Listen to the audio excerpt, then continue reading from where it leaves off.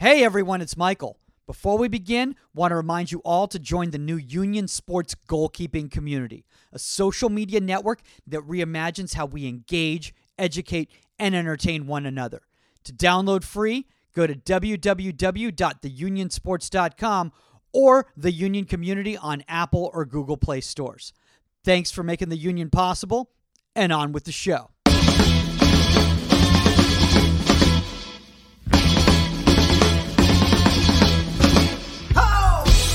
Welcome to Inside the 18. I'm Michael Magid, live from Hollywood, California. With me, the one and only Pro GK Academy himself, Omar Zini. And joining us right off the training ground, because I got the times completely wrong, the one and only Dean Thornton from Swansea City FC, first team goalkeeper coach. Dean, I am an idiot. No problem. Don't worry.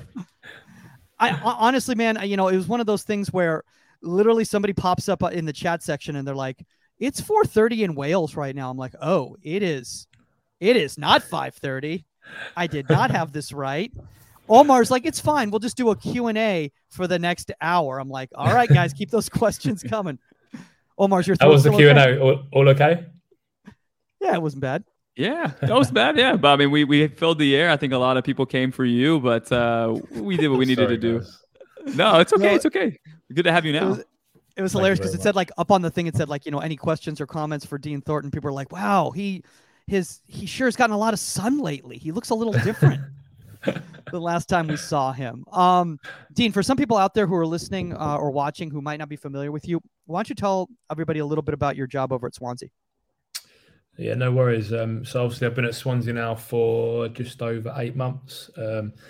They took the manager from MK Dons, who I've worked with in the past and I worked with when I was actually playing. So a number of years ago, they took Russell Martin and myself, another 2 coaches and a sports scientist and an analyst. So we joined Swansea 8 months ago. It's been an up and down start, to be fair. It's been tricky because obviously different philosophies, different methods, different way of playing. Luckily, the club have brought us in because they believe in the way that the manager, Russell Martin, wants to bring to the club. And so far, we've been doing great. We've been on a good run. I think we're unbeaten now in 6 or 7 games. So it's slowly getting there, slowly clicking together. Like anything, and any new management team, it takes time. And we're really lucky that the club we're working at in Swansea really believe in us as a staff, and obviously we believe in the players to get us to the promised land, which eventually is going to be the Premier League. It's great that you said that right there, because Omar we were talking about this earlier, and we were talking about letting your goalkeepers play, and we really honestly we've just been loving what we've been seeing with Swansea, because I mean, talking about letting your goalkeepers play. I mean, I there was one moment we were watching Fisher and I was like, is he going to go up the field? Like I thought that he was about to take a shot on goal.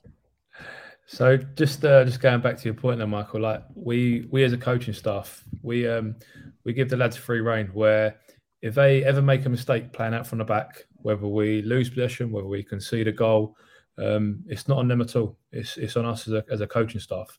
And that's the first thing I think that's really important or a clear message to get put across, whether you're a first team player or wherever you're an 8-year-old lad that plays grassroots football. If you have a fear element of giving the ball away, you're never going to be successful, in my opinion. So even at first team level here now, we always say to them that if you ever give a goal away or give the ball away from playing out from the back, it's not on you, it's on us as a management team. I mean, I love the fact that you said that right there, because, we were just talking, Omar, about the fact about the Zach Steffen scenario. I mean, obviously there's been a lot of talk, Dean, about that Zach Steffen scenario. I've got my thoughts in regards to from how that ball was played so direct, the situation that Zach is in as a reserve keeper, all of that. Well, not reserve, but backup keeper. Omar, I know that you had said, that you have to recognize that these mistakes are going to happen if you're going to play a certain way and live and die by these incidents. And I love, Dina, what you said about, taking responsibility. Omar, is that the same way you feel? Yeah, I mean, I think that's Dina. Actually, I posted a graphic of you like a month ago, maybe, and it was exactly what you just said. It's like I have it here. I'm going to read it. The message is clear. If you are a keeper or a defender and you make a mistake playing out from the back in the way we play, then that is on the coaching staff, not on the player. We're very clear on that. So everything you just said, again, I want to read the graphic, but I think that to that point, Mike, is like we are allowing you to play with confidence. And again, there's the give and take. We're allowing it to you, and we want to see the goalkeepers that have the ability to play with their feet and the ability to, break lines with their passing. We're going to give you the confidence to go ahead and do it, but Omar, did you freeze? Yeah, I think I'm freezing. That's hilarious. Just going back to what Omar, you said there, you're completely right. You're giving them license to play. With us, we're massive on structure. I've seen it a lot over the years where they tell the goalie to play out from the back, but a lot of teams or a lot of individuals think playing out from the back is the goalkeeper plays to centre half.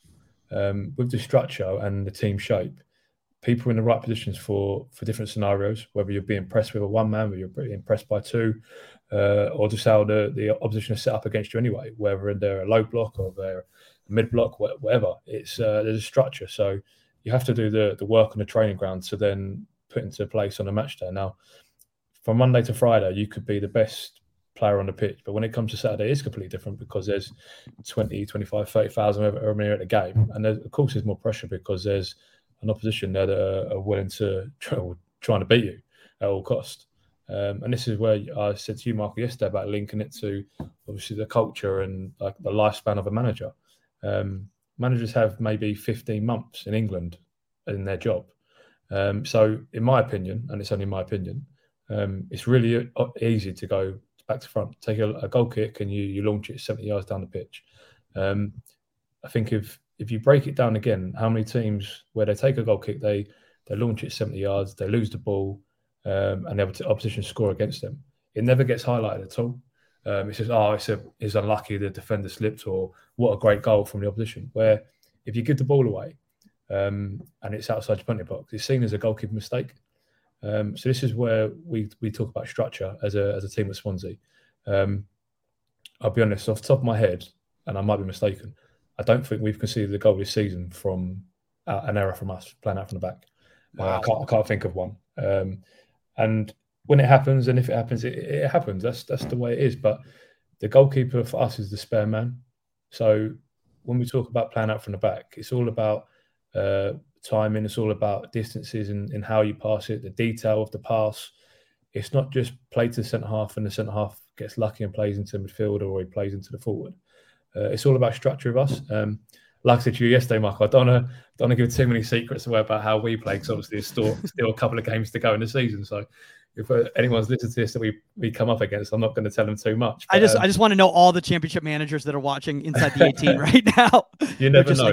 Bournemouth's like, he's going to give away something right now. Like I'm sure that's what's that. Fulham doesn't care anymore. They're already promoted. They don't care anymore. That's true. Dean, question for you. Do you, if a goalkeeper is not seeing certain passes at halftime, do you guys have like the live stream going on the iPad or something like that, and you say, hey, look, this is where I feel like you're missing some of the signs or some of the visual triggers? Yeah, we have live stream during the game. So myself, Matt Gill, and Chris O'Leary, who are obviously the first team coaches. Russell's the manager, obviously at the front of the technical box. We've got an iPad with a live stream. For example, an incident happened on trying to think now, bank holiday Monday. We were conceding right at the end, and the gaffer said to me straight away, "Oh, the keeper should come for it." Watched it back on live stream. I said to the gaffer, "I don't believe he can," and I'm lucky that the gaffer I work with trusts me and believes in me, or I hope. And he watched the live stream straight away and said, "No, I completely agree with you." So that's where that tool's come in handy for us. But we break it down every training session. We break down every game. We break down whether it's a team meeting or a unit meeting. So, like for example, today I've come back from training this afternoon where I've had an individual goalkeepers meeting with Andy Fisher, who played against Reading Monday. We've had a defenders and goalkeepers meeting that was led by the manager. We've had a wing backs meeting that was led by Matt Gill, and we've had another attacking meeting led by Matt Gill as well. So we'll break it down like you say, Omar. And again, just give them that responsibility. I'm not telling them that you should do this or should do that. It's always on the goalie because obviously the picture changes. Watching the game from the sideline at pitch level, the keepers see different things that we don't. And it's a split second. If it's a split second where the centre forward decides to press, or a split second where we haven't moved in our structure, we don't always see it. So it's just more of a guidance for them. But we typically break the game down the following Monday or Tuesday, whenever we're in. But live stream we do use in certain instances, especially when we're trying to speak to the full official and don't listen to us. I was going to say this right now, by the way, Dean. When Omar said that he quoted you, you are in fantastic company, because the only other quotes I think I've seen Omar post on Pro GK Academy are like Casper Schmeichel, Buffon, Casillas, Dean Thornton. So you're in I'm very privileged. You're very. I mean, it was much better than me. It was for me too. It's like, yeah. I don't think coaches understand this, but like, you guys give us younger coaches that courage as well. Like, you guys have a specific philosophy, and a lot of people say they have a philosophy, but never on camera, or never as like an actual soundbite. I think it was I think it was Swansea, actually, their own media team was interviewing you when you said this. So it was just kind of like, it was nice to actually see somebody at that level stick to their principles, and for better or for worse, you guys understand what your goals are with the team, and you instill that with the players, and just saying it with your chest. And I think that's huge. And for me as well, just realizing like that is something that I want to live by in terms of letting the goalkeepers play off instinct, and seeing that at the next level makes me sure that what I'm saying, it's the right thing to do. But the reason why we do that, Omar, is that, like I said, a management team, especially at Premiership or Championship, they say it's around about 15 months. Now, if you're only going to be in that job for that amount of time, I know the manager's massive on this, and I believe in what the manager says completely, that if you're only going to be there 15 months, why don't you do it your way? Instead of listening to other people, or maybe you should do this, do that, or the crowd are booing because you're passing too much. If you've only got 15 months in that job and you really believe in that style, then you have to stick to it. We've been up against people this year and last year where they say they want to do this, they say they want to play, and then they say, look, I'll be honest, the fear's got to them, and I've had to change. And that's up to them. But if I'm only going to be in that job for 15 months, obviously we want to be in the job a hell of a lot longer. But we'd rather get sacked doing it our way, rather than changing. And in our, we say you turn up to a game and it's a toss for coin if you don't know what you're doing, and the opposition don't know what they're doing because they think they're going to change for you. So if you've got a philosophy and a style that you really believe is going to get you to the next level and be successful in the game, then you have to stick with it. And there's going to be pain. There's always going to be pain, especially when you start a new process, a new project. I link it to business. How many businesses start on day one with a complete different staff that are in profit? They're not. It takes time. And that's why I think it's madness in the British game right now, where people don't get the time that they need. I see yesterday in Scotland, I think it was Sean Maloney, he's been sacked after 16 weeks. What can you do in 16 weeks? It's incredible. It's not his team. Obviously here we didn't get a pre-season because we come in a week before the season started. So we're really excited about the project that we've got right now, because already we've lived it already at MK, and MK are flying now. Hopefully they're going to get promoted this season into the Championship, so we'll see them next season. But we had 3 windows with that team where it took time, and it is painful because it's a start of something new. It's a start of something where players might want to not play the way they want to play. So they're obviously a little bit reluctant to throw everything in right away, which we understand. And we're asking them to play the hardest way possible, where it's play at all costs. And it is tough. One thing, Dean, that I want to bring up before we kind of get into today's topic here is that, when you were chatting about in regards to when you came into Swansea, you said that the supporters, when you first met with the supporters, that they were actually really, for lack of a better term, appreciative of the fact that, like, you guys are willing to play a certain style, and they were basically encouraging and say, hey, keep playing like that, keep playing like that, keep playing like that. We want to see you keep playing like that, and we're going to be behind you, which is very different than when I think of my, stereotype of, English supporters. I think very much, like, get 3 points or we don't care, No, so that's it. That's completely. I think that's massive if you have that type of an environment at the pitch like that. My first experience in Swansea, I come down a couple of days later because the actual day we agreed to sign for Swansea on a Sunday, I was actually in hospital. My little girl was born, so I had to come down 3 or 4 days later. And my first experience at Swansea was myself, one of the coaches and the gaffer. We were in a restaurant in town, and I see a fan looking over, and obviously they've recognised Russell. And I've said to Russell, there's a man here looking at you. I think he wants to say something to you. And he kept looking over. And I said to him, how are you? Everything okay? And he come up to us and just said, all I ask is that you play the way we see football, and that's total possession. And it wasn't the typical, as you say, Michael, make sure you win at all cost and get the 3 points. This man was brilliant. He said, we love what you've done, but you've now got to do it here at Swansea. We're massive on the philosophy and the style of play.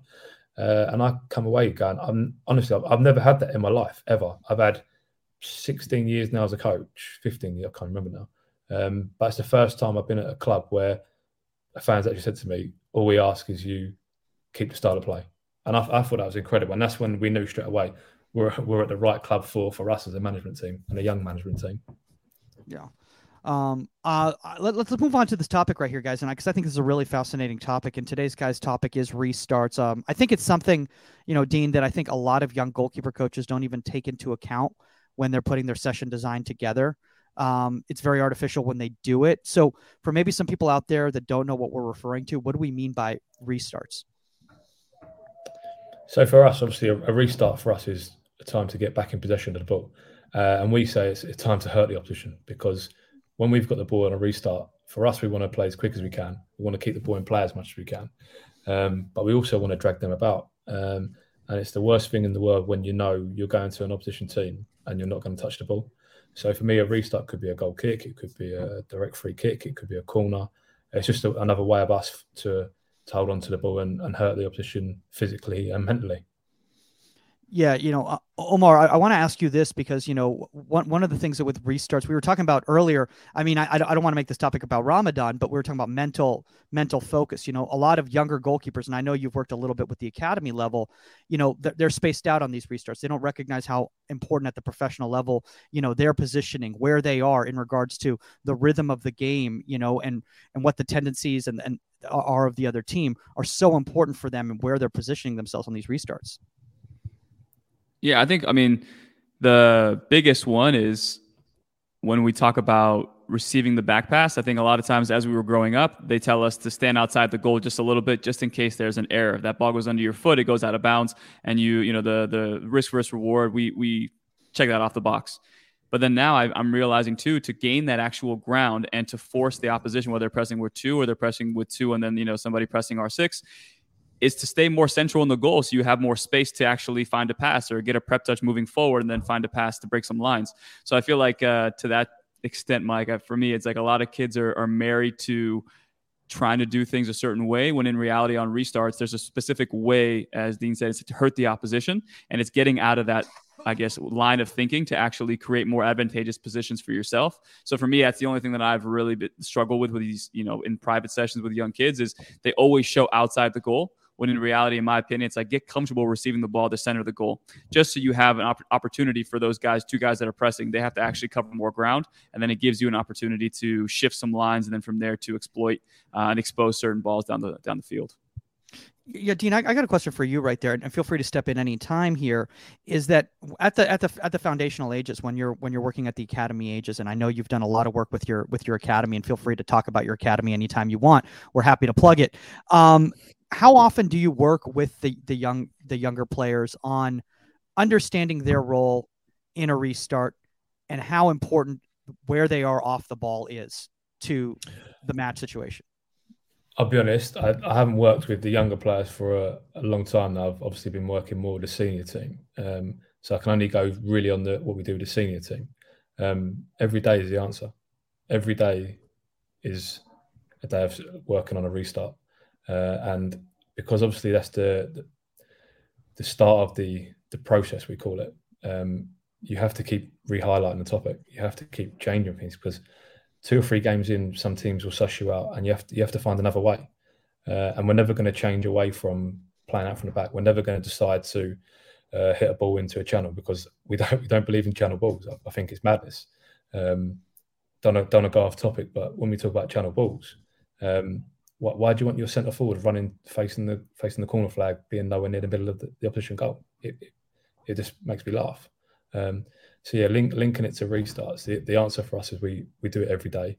We'll do a tactical session where we're working on, and again, Omar, it's small details, like you say. It could be from even at working with the championship players, the minor detail of, it's not minor, but it's a detail of just a real soft pass, so that the goalkeeper can bounce it straight away, or the four who's coming in to receive it can play around the corner straight away. And it's taken for granted, even at top level, where the best players in the world of course they can handle the ball, but when you're not a top player and the smallest details off, the structure can go straight away.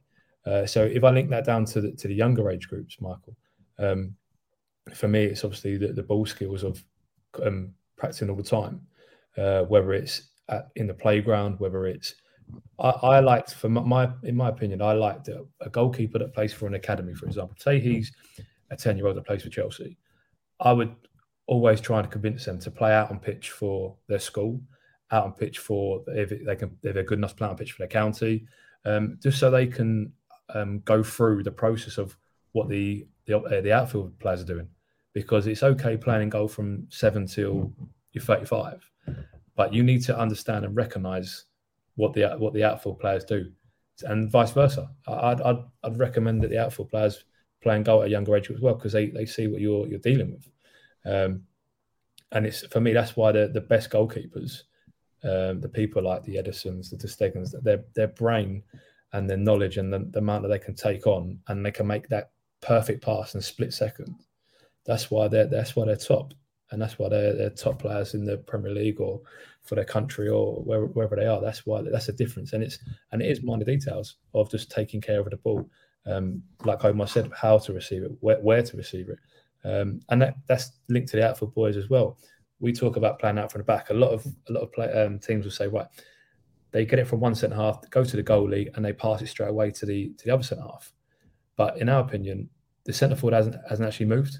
So we call it hook. So we wait for the centre forward to come close. So then you either bounce him around them, or you can play through the lines, and you've actually physically moved them.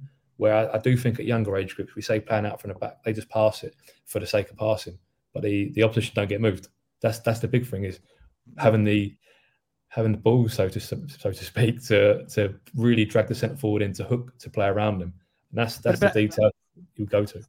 I was just going to say, Dean, and Omar, this is something that we've discussed in regards to the fact is that so many times, especially at the younger levels, and even at the academy levels, at the higher academy levels, the goalkeepers, they're telegraphing these passes, or, the backs are telegraphing these passes as opposed to the disguise. And I know I've been watching in regards to some of the footage with the lights and everything like that, is that you guys have tried to do a really good job of making sure that there's a purpose for every pass, every touch that is made by the goalkeeper. Yeah, a few things. I think two things I want to cover there is, one, Dean, your point is right on point. I think at the younger ages, a lot of these kids, because they've seen Ederson hit that final pass, they don't really pay attention. As long as it aesthetically, if it optics right, if it looks good and that ball gets played in, they'd hit it in isolation. So they put the ball down, and in practice, if it's floated, they try to get it to the person's chest. If it's driven, they, at a young age, see those two passes being the exact same. When in reality, in a game, if you're on the move or receiving a back pass and you're taking it into space, how you play that ball to the wing back or to, let's say, an 8 who starts a little bit wider, how you play that ball to them is everything. So if you have a situation where you're trying to keep possession of the ball and you have a left wing back for the other team defensively covering the half space, is that ball better for you to play, in the front foot of your wing back, or to the back foot so we can keep possession? And that's something we've been discussing as well. Is like sometimes playing that back foot where you kind of play it, it's landing at their foot as they receive it on the touchline. So then that guy is frozen, the wing back for the opposing team defensively, who's covering that half space, is stuck.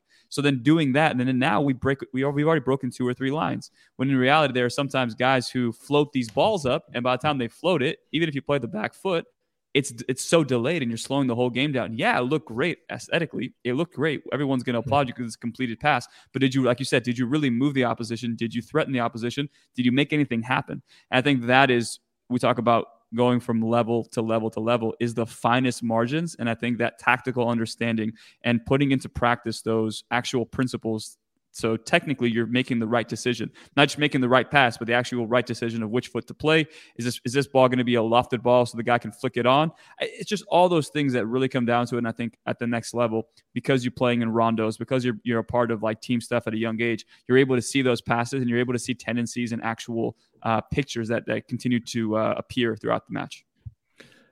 Just going on that point, Omar, you're bang on, mate. I can only go through my experiences. When we talk about goalkeepers playing, when the outfield coaches say no, they can't join in rondos, no, they can't join in a passing practice, no, they can't join in boxes. My question is always, well, why? Oh, because the session will break up. Okay, but in a game you want the goalkeeper to play, but you're not going to let them join in the outfield practices because you're frightened about your session. It's not your session, it's the players' sessions.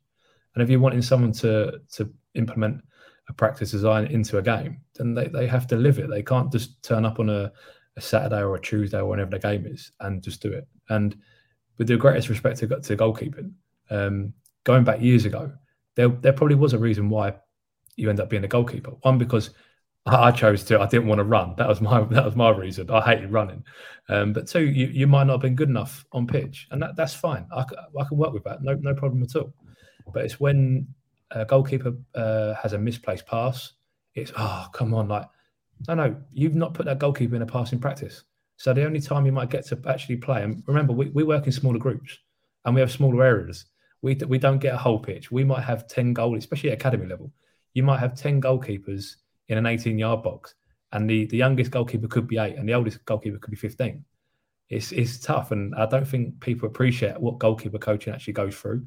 And you've got to go back to that 10 keepers in an 18-yard box. You've got different size footballs. So how do you want us to really work on playing out from the back, and when you're working with an 8-year-old and a 15-year-old in the same session? So my argument always is, no problem. You want your goalkeepers to play out from the back, they have to join in with the outfield players. And that's how they get that confidence from working with them, and they get them relationships with the players. Yeah, I've got a question for you, Dean. Real quickly, right here. When for some young goalkeepers out there listening, what triggers and cues should they be looking for specifically in restarts that are going to determine how their actions are going to be? So with the younger goalkeepers, triggers and cues for me is giving them the ownership to go and freely do it. I don't want to go through like how and why they should be doing it, but I would say to the younger goalkeepers, please play free as much as you can. Don't listen to your dad shouting behind goal. Play what you think's right, and if it's not right, don't worry. You might lose the game. No, okay, you've lost the game. No problem. You work on it the week after. And this is what we said earlier, Michael, about linking it to the culture. The British culture is definitely triggers and cues. So I see Bravo make a mistake with a restart playing out from the back for Man City. Aaron Ramsdale the same day was on loan, I think, at Chesterfield. He might have been 17, 18. And he got caught playing out from the back. And Sky Sports over here highlighted this young British goalkeeper and absolutely battered him all day. Khaled Bravo had nothing. And luckily, I've got someone I know works for Sky Sports. And I said, look, why are you hammering a young British goalkeeper? He's 17 and he's playing Football League. And they said to me, is this what the Sky Sports want? And I'm thinking, how are we meant to improve then if they're targeting young British players that are trying to earn their way in the Football League, Premier League, and they're getting battered for doing the same thing that an experienced pro's done, but because he's from Spain or Portugal or wherever, it's not been highlighted. So with trigger and restarts for younger age groups, obviously, I'm not sure how it works in the States, Michael, but with the younger age groups, from I think it goes to about under 10s, the opposition have to start behind the halfway line at grassroots level. Yeah. Yeah. So obviously they've got a license, and I think that's brilliant because I remember when I played, you're a 9-year-old, you can't do an Edison and turn them 70 yards, and many of them do. And the opposition just put a centre forward right in front of the 18-yard box. And you're thinking, hang on, like, this kid's 9, he can't even reach the 18-yard box. Like, you've got to give him time to develop. So from the FA's point of view, I think they've done brilliant with that, where they have to drop and they have to. And I love it because it gives them a freedom and it gives them a chance to learn. Yeah, I mean, Omar, before the build-out line, when you were playing youth, you remember, your situations that you would get caught in when you were. Yeah, I'd get shit from half field, or I mean, yeah, it wasn't great. But it also wasn't realistic to the game. It wasn't realistic to the game because that wouldn't happen at the higher levels because, again, the skill sets of the players would be very different and the dimensions would be very different. So now you're playing a different game. You're teaching a different game to these young goalkeepers that isn't going to be realistic. I love the fact Dean and I forgot who brought this up on a recent podcast, but I think Saskia brought this up. She said, "Why would you, in a small-sided game, train your goalkeepers to play a specific way that is successful for that small-sided game, but it's not going to work in the 11-sided game? Now you're teaching them to play the 7s game as opposed to the 11s game." Exactly that. But I think that's where the coaching comes in, as even from goalkeeper side of it. It's like, look, this is what the drill presents, but let's try and find a way to flip the perspective so we're working on something that is easily translatable to the 11-a-side. And I think that is, again, when you work with the goalkeepers enough, you start recognizing patterns that they may have, and you say, hey, today I want you to work on playing the front foot. Today I want you to work on your prep touch. Today I want you to work on your communication to try and receive the ball in difficult areas to provide a solution for the team. So there's ways around that stuff, I think. But again, you have to be really, really intentional with those days and recognize what the session plan is from the coach. That's it. As long as you've got a clear message and a clear identity to what you want to do that working week or that 6-week block, that's brilliant because the goalkeepers have a clear identity to what they want to do. It's when they've decided to clip a ball into the 8 and the coach says, no, you've got to play into the 5 or the 6, and then you play to the 5 or 6, they get caught and they turn around and go, why don't you play into the 8? And you go, well, I just did and you've just told me not to. That's where you need, at younger age, you need a clear message. And to be fair, I think they're in the academies here, they've started to be a lot, I wouldn't say nicer, but a lot easier on goalkeepers. Mike, go ahead, Omar. Just real quick to your question that you asked earlier, I think in terms of like the triggers, I have a few. One is we had situations here sometimes where our center backs don't want the ball. So it's like sometimes our goalkeeper just plays the center back just to play him when in reality. Or because he's so close to him, he's playing him like a 3-yard ball back to him. It's just like handing a grenade to somebody. You're playing a 3-yard ball, and now you as a goalkeeper are in an even worse situation had you not just played a direct ball yourself or drop the center backs a little bit deeper so that if you did get that pass back, you have a little bit more, let's say, like a bigger window to find an end pass for us. So that's one thing, is understanding who your personnel is and do they want the ball. The second one is like, is your team set up to play short? Or is the flow of the game in such a way that playing short right now would create even more stress to the team? For me, it's like, okay, if we played 2 or 3 times short and they've almost scored from them, or we've had trouble building out, mix it up a little bit so that the press isn't so continuous. Let's play a big one or play into one of the wing backs and then get us out. And let's build from there. So understanding that there's a concept, but the context of the match is super important, and then playing within that. Yeah, no, I love what you just said right there, Omar. I want to do this right now, Dean. I want to throw a few pictures up here, so I want people to kind of get an idea right here. Are you comfortable with us playing, Josh's some of Josh's stuff, which is so with obviously the clips you sent me, Michael, with Josh at the time, we wasn't at the club then. Gotcha. I'd never met Josh before, and it's the first time I've actually seen this. Okay. So let's pull this up because I would love your thoughts, and maybe if Josh is watching or if he watches this later, maybe he'll have some thoughts as well too. So let's see if we can get this up here right here. So I think this first one starting is actually on a throw-in right here. Yeah. So this is a simple throw-in. Just on this, Michael, obviously, I'll just explain the background here on Josh. Josh is out on loan to Ebbsfleet. And like I said, this is prior to us coming in. So these are the clips that I first see earlier today. Before he actually throws it, my first thought is recognising who you're playing with. I don't know if this is Josh's first game. I don't know if this is his 10th game on loan. I'm not sure. But Josh is left-footed. So the first thing I'm thinking of is, right, one, we haven't moved the opposition. So if you let the video play, and I'll talk through the video, it'd be easier. Yeah. So we've started a quick throw, no problem. Okay. Her catalogue of mistakes straight away.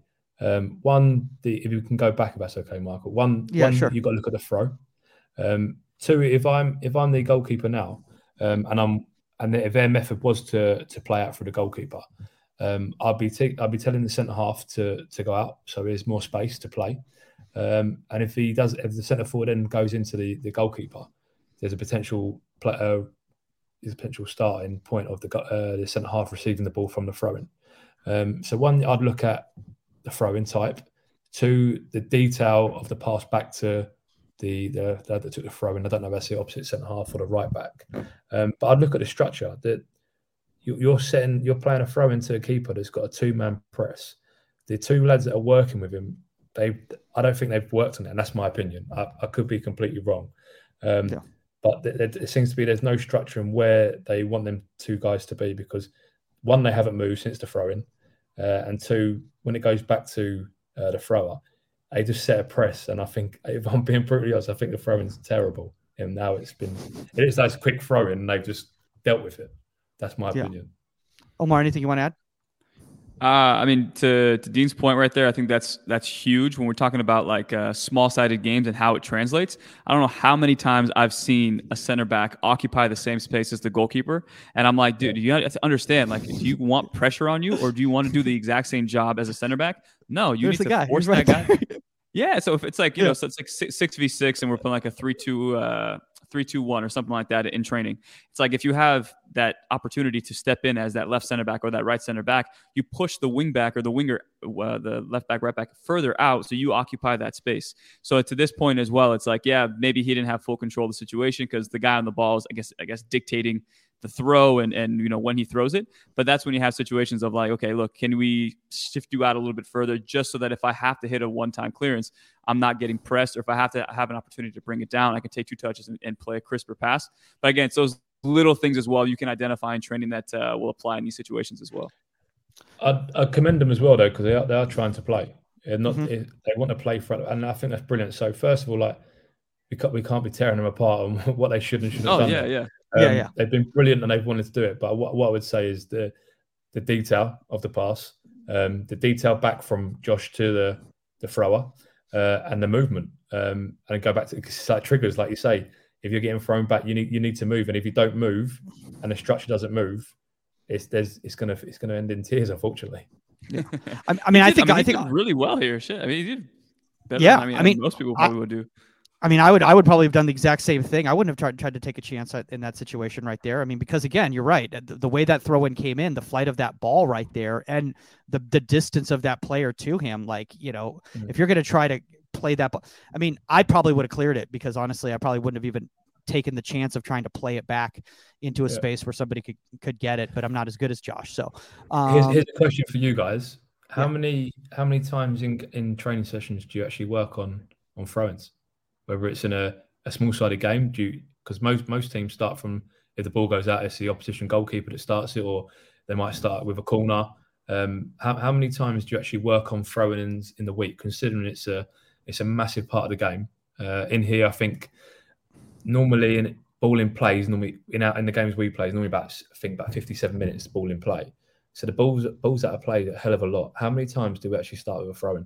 And how many, even at first team, we've got players that struggle to take a throw-in at first team level because either they've never played that position before and never had to do it, or they don't work on it. How many teams actually work on a throw-in?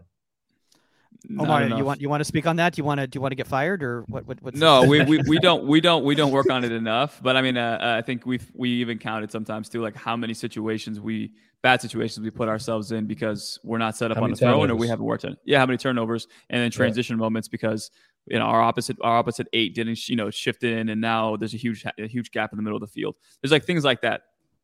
We did a study actually last season at MK Dons, our previous club, Swansea. And if I remember rightly, I think we conceded 9 goals last year from us taking a throw-in, where we either not set up properly or we've rushed it, and the team countered and they scored from it. So we conceded 9 goals from us having the ball actually in our hand, which is not good enough. Wow. So it's a lot. It'd be interesting to see how many teams concede from their own throw-ins. I'm just thinking about right now, just in my wheels are turning. Is like, I kind of want to do like a throw-in session with goalkeepers this weekend. It's like, that's kind of what I want to do, is just work with them on that. But honestly, seeing goalkeepers make the throw-ins, that I'm really concerned about that. It's gonna be rough at the younger ages. Let's move on to this picture right here. So now this is a restart and a goal kick right here. So quickly plays the ball. But here's the thing, and Omar brought this up earlier as we play this right here. Were the players set up, Dean, before he played that ball? In my opinion, it seems like it's the traditional, you've got to play, and it's the nearest player to the ball, and he's decided to play to the right-hand side. I don't understand why they've played down that side, because obviously we can't see the further onto the clip, but I can only imagine that the player that's received the ball has got a player up his back and is probably going to end up going back anyway. For me, personally, I'd have cleared the space with the number 4 who's on the edge of the box. I'd have cleared the space, tell him to move. You've then got a 2v1 versus number 11. If Josh decides to play to the right-hand side, for me, Josh should go back into the roundabout the penalty spot. And if he bounces it, then you've taken the press out of the game already and you're one man down. For me, the only way it's fair from a restart is if the opposition goalkeeper decides to defend against the other goalkeeper, because it's 11v11 in terms of players. So if you've got a 2v1 and you break the press straight away, you're already in credit in numbers. Yeah. Omar, anything you want to add to that? Play it. Keep playing it. Okay. Start from the top. Here we go. So puts the ball down quickly. Player sets up. See, for me, the purpose, again, it's a purpose. What's the purpose of that pass right there? How did that pass? If every pass is supposed to increase our percentage of a chance to get a shot on goal, what exactly did that ball do right there? Yeah, that's honestly one thing as well that we've tried to change here at with the Lights is where you're being pressed as a center back. And again, this is just like overarching theme, not necessarily this clip, but it's like the theme of if you're going to play the center back, make sure he's not in line with the striker, because it's an easy like direct route from that striker to go vertically directly to the center back. And now the center back's either going to play you a terrible pass, or if the wing back is too advanced, that guy literally is going to do this, let the ball go across him and then play a long ball. So it's just it kind of defeats the purpose. But again, too, just making sure the players are set up in a way where they're not in the same line as the press. Yeah, I mean, for me, like this is something that I see at the youth levels all the time: is play the ball quick. And again, did you look at his glance? He's literally. This is not nothing against Josh at all whatsoever. But look at his shape. For me, his shape is only looking that space. Yeah, for me, this is what we do in England even at academy level, at grassroots, younger academy level, where playing out from the back, they played centre half. You get trapped down one hand side. The centre half ends up launching it 50, 60 yards. That's not playing out from the back for me. That's passing the ball and then just trying to turn the opposition. That's not how I see playing out from the back at all. So, Dean, do you see that as just kind of passing the responsibility onto another player to make a long ball, basically? Completely that. If the opponents decide to do a high press, no problem. But if their back 4 or back 3 are starting on the halfway line, and I know with Josh's kicking ability where he can reach from a goal kick, you can't be offside. So have your centre forward start 10 yards deeper, because then when the ball goes over the top, the back 3 or back 4, however many it is, they're going to go, oh, actually they can turn us and go long as well, and then that creates a space where I guarantee you in this clip, in that half, I reckon there'll be at least 18 players. There might be a couple in the opposition half. It'll be about 18 players. So you probably have a 9v9 in that half. So let's go here, because we were talking about, and you were talking about not playing into channels here.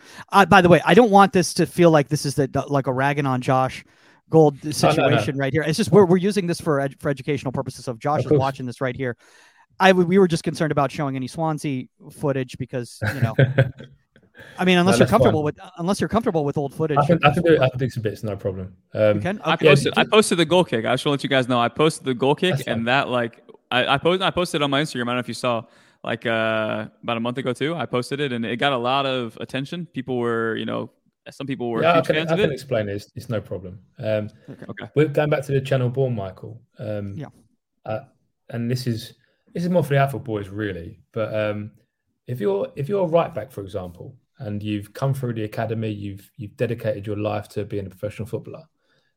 You get all the way through from being an under 8-year-old all the way through to 18, 19, you make your first team debut. You've got to be a very good player to be a professional footballer. You've got to have a little bit of luck, but you've got to be able to handle the ball if you're a first team professional player at 19. And if someone tells me, right, you're going to get the ball, and what you're going to do, you're going to smash it 70 yards down the touchline for a channel ball to the corner flag, I would say, why have I give up the last 12, 13 years trying to be a professional footballer for that? It makes absolutely no sense. And then in England, it happens all the time. They get it, they smash it, it goes out of play, and the crowd cheer. And I think, what are you cheering for? You've just kicked the ball out of play. And then on the flip side of that, you've got your centre forward running down to facing the corner flag away from goal. Now, I don't know if I'm wrong here, but if you're the centre forward and you're playing up front, there's a reason why you're playing up front. It's because you're probably the best at finishing in between the boxes. So if you're getting told to run down to face the corner flag, you're going to have a centre half that is going to want to kick you or climb over the top of you. I'd be thinking that's not my role. My role as centre forward is to stay in the middle of the goal. So when a cross comes in or when a pass comes in, I'm the best one right now in this team to finish it. I just don't get why we do it in this culture. We get it and we crash it down the line. It goes out of play and everyone claps. I think it's madness. Well, I mean, I'm just looking at this play right here. And again, different club on loan in a different environment right here. But now when I'm looking at this right here, this play right here, we could have accomplished the exact same thing with probably put ourselves in a more advantageous position from a spacing standpoint with playing that ball out. If you go back to where Josh has the ball, Michael. Yeah. Okay. My argument would be, why do you need to kick it? You're not being pressed, so why don't you take more territory? Why don't you gain more yards?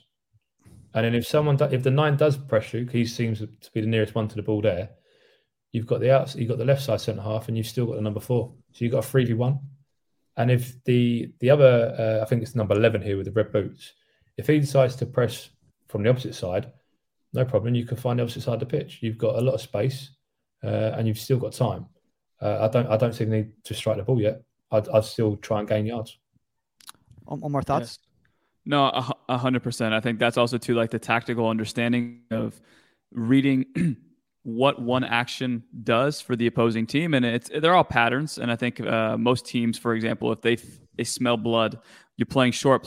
Eventually, where's the space going to be? We've had so many situations this year where we've had literally a 3-on-3 because with our 3 strikers, we play a 4-3-3 here. So we have our 3 strikers who are being covered by 3 center backs. So it's like, okay, well, if we're playing short. Eventually, if you have to go big by drawing them in, if you're going to go big, now we've created more space for our strikers, and now it's 1v1. So it's like whether you're playing into one of those guys and one of them makes a run, it creates that space for someone to check in like a false 9. They get it, they turn, they go. But I think our team is structured for that. We have 3 really good strikers, so we understand that if we're playing short, eventually our strikers aren't dormant. They're not just standing there waiting, but they're actually creating opportunities for our goalkeeper to say, okay, last resort, I'm going to go big. But it's an educated decision. It's not, or it's a calculated decision, not something that we're just doing to get away from pressure. Yeah, and when you go back to a calculated decision, that's the reason why we believe in the way we want to play, because not one opponent can press for 90 minutes. It's impossible, physically impossible. And we always say if it's 0-0 at 60 minutes, we know we're going to win the game because they're physically tired from chasing the ball, and you're passing them to death. Where if you decide just to turn them and make it a game of basketball, it's a flip of a coin who wins the game. If you're playing around them, playing through lines, if you're creating space, if you're standing structure, the opposition will either make a mistake where they go to press and they can't, and they shouldn't really press. They should stay in their zone or slot, and we get a chance there. But also mentally, it's draining. If you know you're not going to come, you're coming to Swansea and you're not going to touch the ball, we're already on the front foot because we know we've got that advantage. So that's why we say we hate making a game of basketball because it's anyone can win you, and you rely on one player to win you that game, that little bit of magic. Where if you've dominated territory, dominated possession, if you play that game 100 times, 99 times out of 100, you should win the game. There's always going to be that one time where you don't, for a little bit of luck or whatever. But if you're passing the ball around and you're keeping to the detail, the opposition find it really, really tough. No, Omar, how are you doing on time? Well, go ahead. No, I'm doing okay. I have 30 minutes. I'll be fine. But just to the point that I was trying to make earlier to Dean, you saying essentially, I think for young coaches, myself included, where we're attached to the philosophy of the coach, or we have our own philosophy about the position. It's like a lot of that stuff is tried and true. Like we've experienced it and we've seen it progress to the level that we're comfortable saying that this is what we stand behind.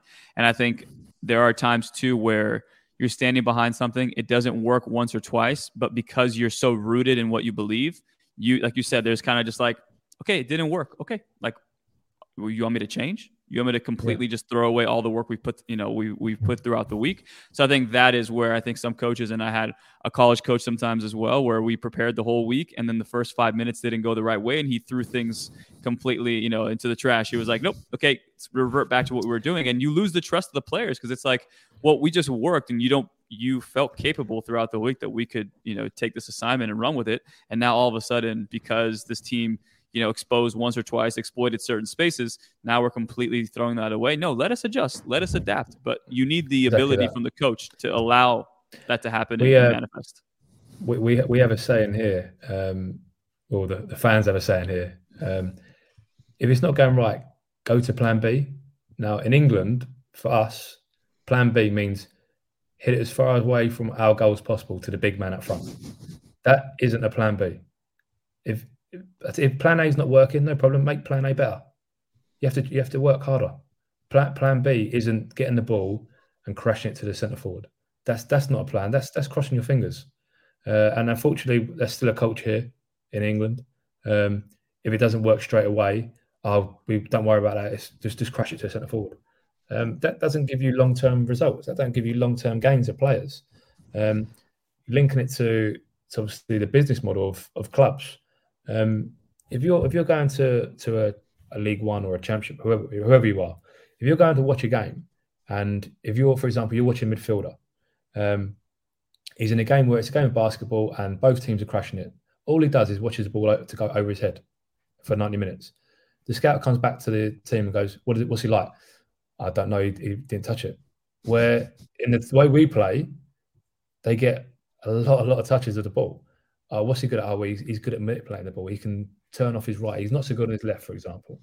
But when you go to games, I've been to so many games where you go to watch a player, and not just goalkeepers, outfield players as well. What was he like? He didn't touch the ball. What do you mean? He was in the air for 9 minutes. And that's where, even now, people that I speak to in the game, they're recruiting. What do you need from a goalie? It needs to be big and needs to be able to kick it. Right, okay. What do you mean kick it?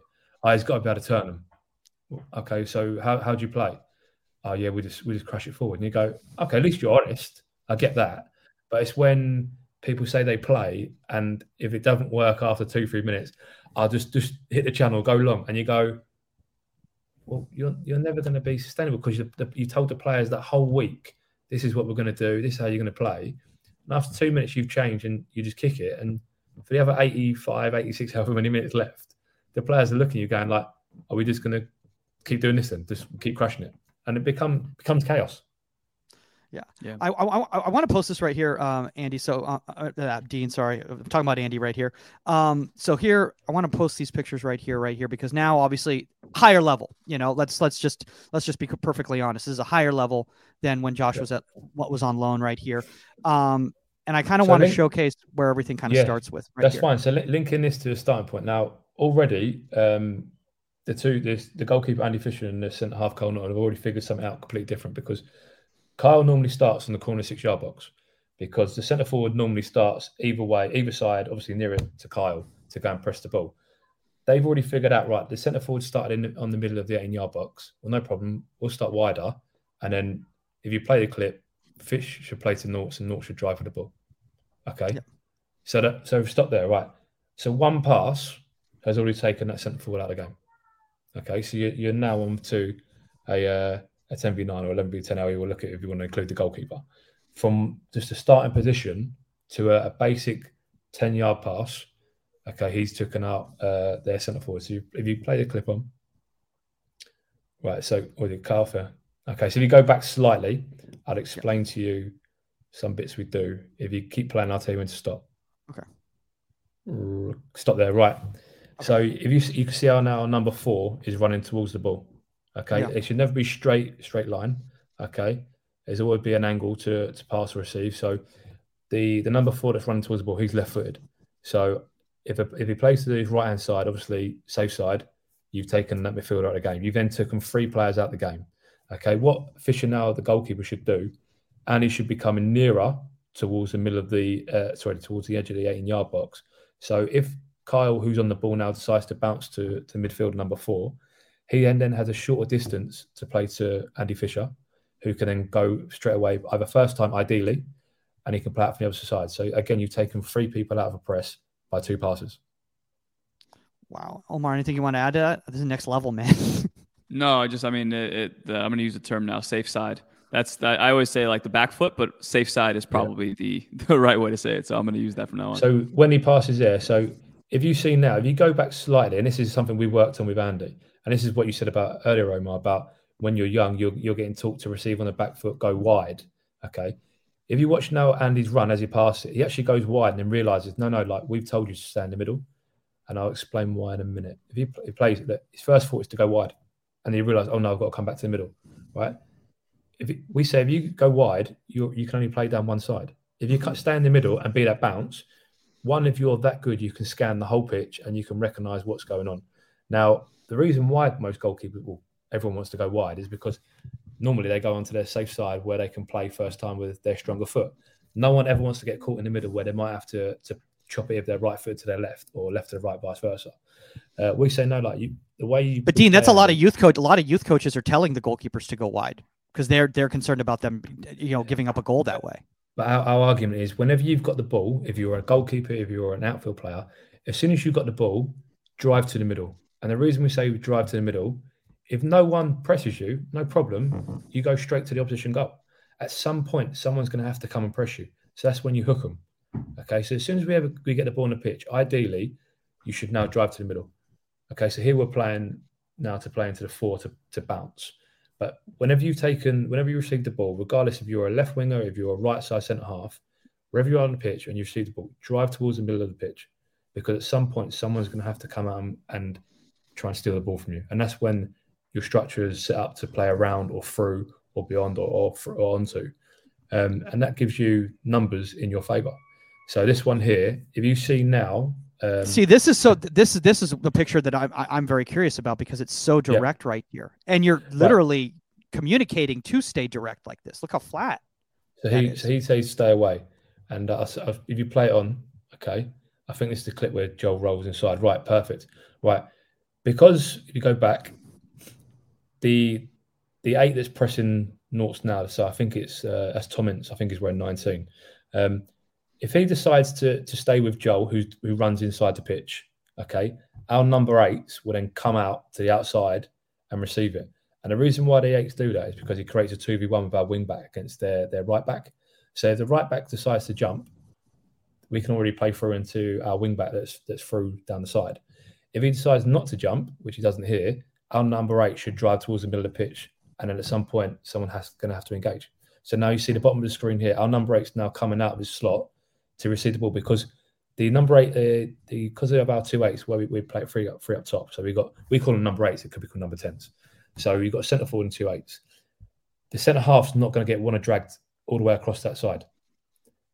And what he does now, if he plays, he will receive the ball and he'll drive towards the middle of the pitch and create an overload.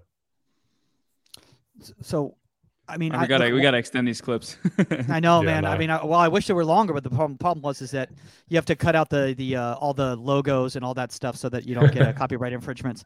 So you got to do a little editing here. I'll send you some bits into the season. You'll see that'd be amazing, man. If so, you see on that last clip where our left side centre half decides to run towards the middle of the pitch. Yeah. If the wing, because obviously people do the homework now on us. If they decide to run and block off the number 8, which is receiving at bottom end of the pitch, all he's got to do is play a 2-yard pass into the middle of the pitch, 22, and now he's got a 3v2 in the middle of the pitch. Yeah. I want to move on to this one right here because this is from a traditional goal kick right here. And again, we just saw an example, from a lower league right here. So why don't we kind of walk through this one here, Dean? Yeah. So you press play. Good. Right. The first thing. Listen, we're not happy about this clip, by the way, in the way we play. Okay. No, it's fine. The first thing we say is how to receive the ball. He's run straight at our goalkeeper. There's only really one way for centre half's going to press, centre forward's going to press, and it's straight down the line of the goalie again. Luckily for us, Andy Fisher's capable to do this kind of play. If you go back slightly, so what we say should have happened here is once he bounces again, good, play now. So you play from Andy. So bounce to the goalie. Good. And I'll tell you when to pause it. Okay. Play. Pause now. Right. Oh, okay. So two things should happen here. Bottom of the screen, you can see our other number 8, left side number 8. He should be higher. So he should be able to receive this pass in between the passing lanes of the two players being pressed. So bottom end of the screen. Also, our right side centre-half, when Andy Fisher plays back to the number 4, our right side centre-half should be running towards the ball so he can leave it soft to either play through to the other side, to the other centre-half, or Fisher be really aggressive and go beyond the 6-yard box to take the press out from the centre-forward. Does that make sense? So he should be able to leave it soft now to either the right side centre-half, so he's going to close the distance, so the right side centre-half can then punch it across the 18-yard box to the opposite centre-half, or the bottom screen is where our number 8 comes to receive it really high. So again, the left back doesn't want to come out all that way, and it's just poor execution from us. It's something that we actually said today about it. It's poor execution from us. 1, the pass, how we want to receive the ball. 2, where we are in our slots. 3, we haven't gone to meet the ball to close the distance so we can punch it out straight away. So to be fair, from us, that's not great play from us. See, this is why you're coaching at your level and I'm coaching at my level, because I thought I didn't recognize any of that right there. I was like, actually, this is wow, look how brave they are. Look how well played. If you stop on that clip there, you've actually got a 4v4 in the 18-yard box. So we've done something wrong because we haven't taken anyone out of the game. Omar, do you recognize all this? No. I think what you look at sometimes too, and I think just for me, it's like you find the open man, but at the same time too, like we talked about before, it's like when you play that ball, can you already think about an idea for this player and where they can go with the ball next? You see here now where he plays back to the goalkeeper. If you play again, okay, right, play, good, right. So the lad that's played it's decided to go to the edge of the 18-yard box, yeah, right. So what happens now? If he leaves it soft to the right side centre half, he should be able to sprint behind the midfielder that's pressed, and you would notice that he's out of the game. So he'll be able to receive the ball in the middle of the pitch from moving 3 or 4 yards, because you've got two choices now. Where the right side centre half goes into the middle of the pitch, so he receives the ball by the 18-yard box, so the corner of the 18-yard box. He can either bounce straight across the opposite side of the pitch, or he can actually play the pass to the man that played him the ball. Does that make sense? Yeah. And I'm recognizing now the situation that you're talking about right now, and I didn't even see all of this until you pointed it all out. The number 4 that plays to the goalkeeper then bounces. If the number 4 plays to the right side centre half, if the right side centre half's closer, okay, he has 2 choices. He punches to the opposite centre half, or because the man that's pressing our number 4, because of the distances between him and his teammate, he can easily slide a ball through to the middle of the pitch, and our number 4 then receive it facing the opposition's goal, and it had taken out 4 players from 2 passes. So I have a question here, Dean. So what do you do in a scenario like this afterwards as the goalkeeper? So do you bring any of this up? Yes, so we'll review it. Like I said, we're really lucky, and our manager recognised it straight away and turned to us and said, listen, they should have done this. And we reviewed it today with the defenders, and we asked them, what do you think? And to be fair to them, they all said the same thing. The way to receive the ball wasn't on, so we looked at the Fish and said, why did you play it? And he said, yeah, fair point, shouldn't have played it. And then we all said to the right side centre half, if you're not creating space to receive the ball, as it goes through the middle of the pitch, you have to run in to one. If we lose the ball, you're nearer the centre of the goal to defend. That's your first fault if you lose the ball. But also, if Jay plays it soft to you, you can bounce or you play through the press, and you've taken 4 people out from 2 passes. So yeah, and obviously our number 8, Joel, ideally would be higher to receive. And 9 times out of 10, Jay will split them, the 2 pressing, and would be out from 2 passes. Man, I feel like I'm glad I finally woke up, because now I'm learning. I'm learning a lot today. I'm not gonna lie. Earlier when we were just answering questions, I was just learning about Omar's Ramadan schedule, but now I'm really learning. So, Dean, I appreciate you taking all this time. Honestly, for those people out there who don't know, the championship season is a grind. It is a brutal. What do you guys play? 70 games a year? I don't know. It's a lot. It's a lot of games. It's 46 league games, but obviously with cups, You could end up easily playing 65 games, easy 60 games. But 46 games, obviously, with COVID and the World Cup coming this year, it's normally 2-3 games a week. It is tough, and it is tough to. I think that's where we're a little bit different in terms of how we are as a staff. We're really consistent in our message in terms of the culture. Regardless, win, draw or lose, it's about performance, and we'll always review the performance as quick as we can after a game. So, for example, if we play away, this coaching staff, so the manager, myself, Matt Gill, and Chris O'Leary, we'll watch the game back straight away on the bus, going back to obviously the ground. The analyst boys will clip up the actions we need to show the players, whether it's the next day if they're in or the day after. And even when we play at home, as soon as the game's finished, as a coaching staff, we'll watch the game back straight away, and we've got everything planned in place for the next day or the day after, like I said. And it's clear messages. Like when you walk into the building, you should be able to walk into our building, guys. If it's a Monday morning, you should be able to walk into our building and you wouldn't know who won, draw, or lost.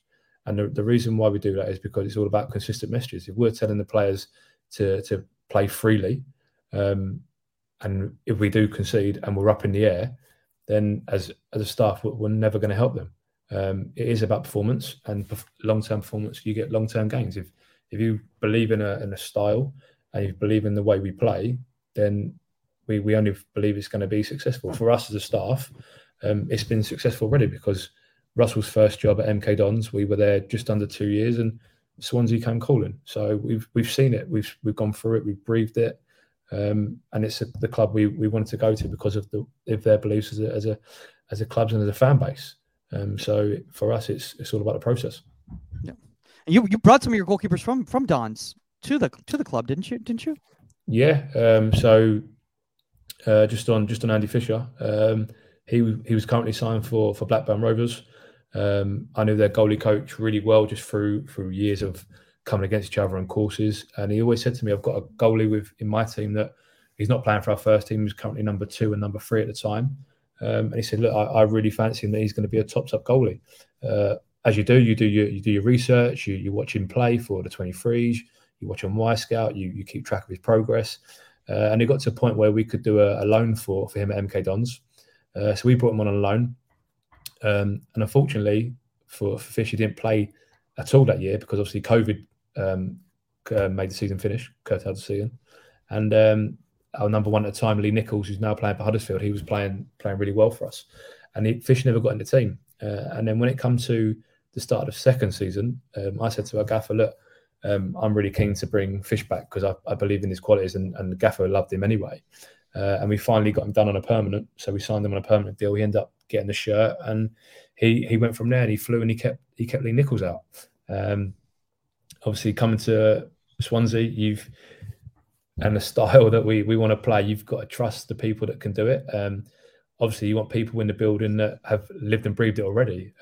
So we had to wait 6 months till the January window opened to sign Andy Fisher, and that's because obviously we know what he brings to us as a coaching staff, but we know what the qualities he brings to us as a goalkeeper to the team. First and foremost, keeping the ball out of his net, which is his job, but also having the ability to play the way we want to play, being calm and composed under pressure. That's awesome, man. As we start wrapping up right here, Omar, any final thoughts on restarts before we let Dean plug all his academy stuff going on? No, I think just I'm on the side of I've seen how much more beneficial it is to have a goalkeeper who obviously wants to play out of the back, but have a head coach that trusts their goalkeeper enough to play out of the back. So I'm just hoping that I'm just hoping that in the future, as the game progresses in all parts of the world, that training build-outs and more goalkeeper coaches can speak on build-outs the way Dean just did. So I'm hoping I'm trying to follow that path as well and recognize things that we can break lines or find the strong side or the support side of. Is that what you said? Support side? Is that what it is? Safe side, we call it. Safe side. Oh my God, I already forgot it in 10 minutes. But Omar, where did you take your notes? Where you got to take your notes, dude? You got to take your notes. I thought that was gonna stick. I didn't need to take a note, but But yeah, I think that's, to me, it's an important topic, and I think that the way the game is going, the goalkeepers nowadays from a young age need to be able to be a part of the rondos, be a part of all the build-outs, and hopefully, at the end of the day, it's just like who can play those situations better. But everybody from foundational phases can play it. It's just giving them the freedom to play. Yeah. Yeah. By the way, guys, for anybody guys who had a bunch of questions on here, guys, we had a bunch of questions on here. They weren't really relevant to the topic. So better place to put that is probably in the forum on the Union. If you haven't joined the Union yet, guys, it is very simple. All you have to do is go straight to this link tree that has Omar Zini's name on it right there. It looks like it's an Omar Zini fan page. I promise you it'll get you to the Union goalkeeper community, or unionsports.com on the desktop. Guys, put a bit in the forum questions, guys. A lot of great goalkeeper coaches and players and parents and everybody all engaging on there, and they're going to be able to help answer your questions. Also, Dean, I'm sure we'll be able to get back to you on social media. And Dean, we'd love to get you involved on the Union in some capacity. I mean, your stuff is awesome. I've been watching all your stuff that you've been posting online. With that being said, tell us a little bit about what's going on with the Dean Thornton Academy. So, I'd done it years ago. I decided to start my own goalkeeper academy when I was coaching at QPR. And the biggest mistake I made, after maybe a year of doing it, I'd just come away from it. So years again down the line, I decided to do it again. I've got a goalkeeper centre in Maidenhead, which is obviously where I'm based at the moment. I actually moved to Swansea next week, so I haven't got to do the 3-hour drive up and down the M4 no more. So brutal. It's not great. But yes, I've got an academy in Maidenhead, which runs on Fridays, and I've got an academy that runs on Wednesdays in Reading, and that's just all goalkeepers. So it's all different grassroots abilities. Got my coaches. One's worked for Watford. The other goalkeeper coach works for Arsenal, working at all different levels from foundation to professional development phase.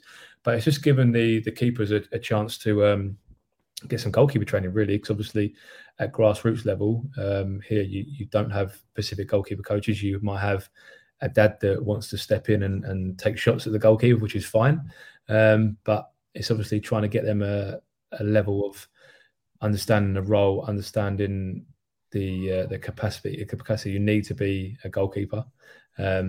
Most of them just want extra training, which is fine. From a fitness point of view, it's brilliant because obviously they're getting out of the house and not on their Xboxes or the PlayStations, which you see a lot of kids do now. So yeah, it's just a session a week at Maidenhead, a session a week in Reading. And I'll be really honest, is also for the fact that I know I'm going to get sacked at some point, whether it's in a year, 2 years. You're never going to stay in the game, however good you are as a coach, whether you are bad as a coach. So I've also done it as a business opportunity as well, where if I do get sacked at some point, I can go back to that, and I can obviously spend more time myself there. So that's why I want to branch out and obviously build a business for myself, but also to give the keepers the support that they won't have at their local clubs, because it's just not a necessity to have a goalkeeper coach. So it's just giving them an opportunity to enjoy the role. Well, I love it, man. See, Omar, you got to have outside projects going on, because you never know when you're going to get sacked in the professional world. Well, Dean, if people want to reach out to you, is at DT Keeper Academy. Is that what it is? I'm trying to think of my Instagram, because I've got two. I've got a personal one and goalkeeper. It's Dean Thornton Goalkeeper Academy. Dean Thornton Goalkeeper Academy. Yeah, I'll just double check so I'll make sure I don't have it wrong. Yeah, we'll put it in the show notes. Don't worry about it. That's fine. Feel free to fire in some questions. No problem. I'll answer them as quick as I can. Yeah, it's just Dean Thornton Goalkeeper Academy. Great. And guys, obviously, if you have a question or comment for us, contact at insidethe18media.com or at Goalkeeper Podcast on all socials, including the Union Goalkeeper Academy, guys. If you have a guest suggestion or topic suggestion, also throw it out there. If you want to reach out to Omar Zini, you know where to go. This channel right here at ProGK_Academy_ on Instagram. If you want to reach out to me directly, at Michael Magid or michaelmagidcomedy.com. Dean, thanks honestly for all the time, guys. That's all the time on Inside the 18, and we are out. Later, guys.